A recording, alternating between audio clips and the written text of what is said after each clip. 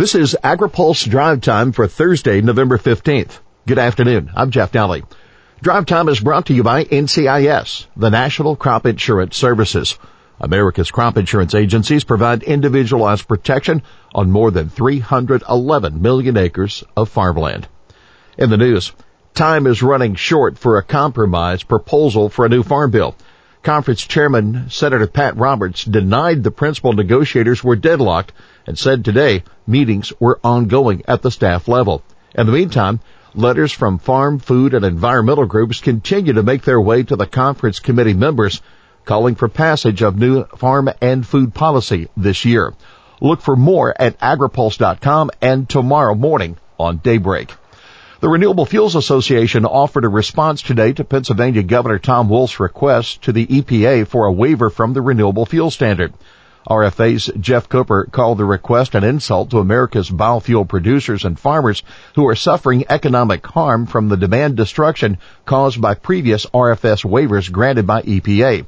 The RFA letter questions how the RFS could cause economic hardship on refiners as ethanol prices are at a 13-year low and RIN values are also dramatically lower. U.S. Food and Drug Administration today announcing its intention to extend the comment period on the request for information on labeling plant-based products with names that include the names of dairy foods like milk, yogurt, and cheese. The original comment period was scheduled to end on the 27th. Well, USDA Undersecretary for Trade and Foreign Affairs Ted McKinney is scheduled to hold a media call tomorrow with an update on trade opportunities in the Philippines and Thailand. McKinney is this week's guest on Open Mic and said the U.S. is willing to start slow in bilateral talks with the European Union. But it absolutely has to be with a commitment that we're going to get to a more comprehensive agreement that includes ag. I think they've learned that they can't just buy a lot of good soybeans and corn and feel like they've done their job. No way, no how. This is comprehensive. And it's going to be tough because there's the order pad, yes, I will buy X, Y, Z, and it's also the non-tariff issues, GMOs, gene editing, antibiotics, etc., etc. McKinney is encouraged with the dialogue between the U.S. and Chinese officials in advance of the expected meeting at the G20 between President Donald Trump and Chinese President Xi Jinping, but he's guarded on a rapid resolution. These are a series of steps. I hope that out of that comes the commitment that we're going to start talking again. But Jeff, I got to tell you, the one thing we haven't heard from them yet, we've got to hear from them. They're going to quit stealing our stuff, and they're going to quit forcing technology transfer. When we hear that, I think there's a green light. AgriPulse's Bill Thompson says part of improving the U.S.-Chinese trade balance is seeing the Chinese live up to previous commitments.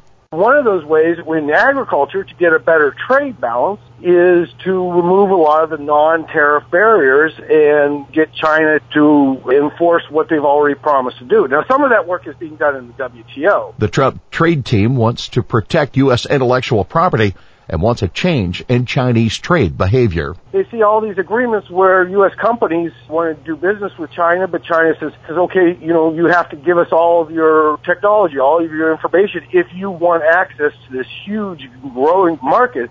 Finally, much attention has been given to economic hardship that's caused on bulk U.S. commodity producers from trade retaliation to the Trump trade tariffs.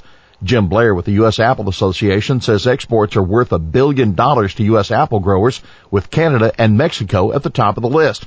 Blair hopes Congress will ratify the USMCA and resolve its differences with China. But most of all, they'd like action on immigration reform. I talk to family farmer growers all the time, Jeff, who tell me that they had to leave $100,000, $200,000 worth of apples on the trees to rot because they couldn't get people to pick them. AgriPulse Drive Time is brought to you by NCIS. Today's AgriPulse Drive Time is brought to you by America's crop insurance industry, which is thankful for the continued support of farmers, commodity organizations, rural businesses, lenders, and lawmakers who are fighting to maintain a strong farm safety net. Providing individualized protection on more than 311 million acres of farmland, crop insurance remains the smartest, most efficient way to secure America's food, fiber, and fuel supply. Well, that's Drive Time for this Thursday afternoon. For the latest agriculture news from Washington, D.C., look to agripulse.com. For AgriPulse, I'm Jeff Nally.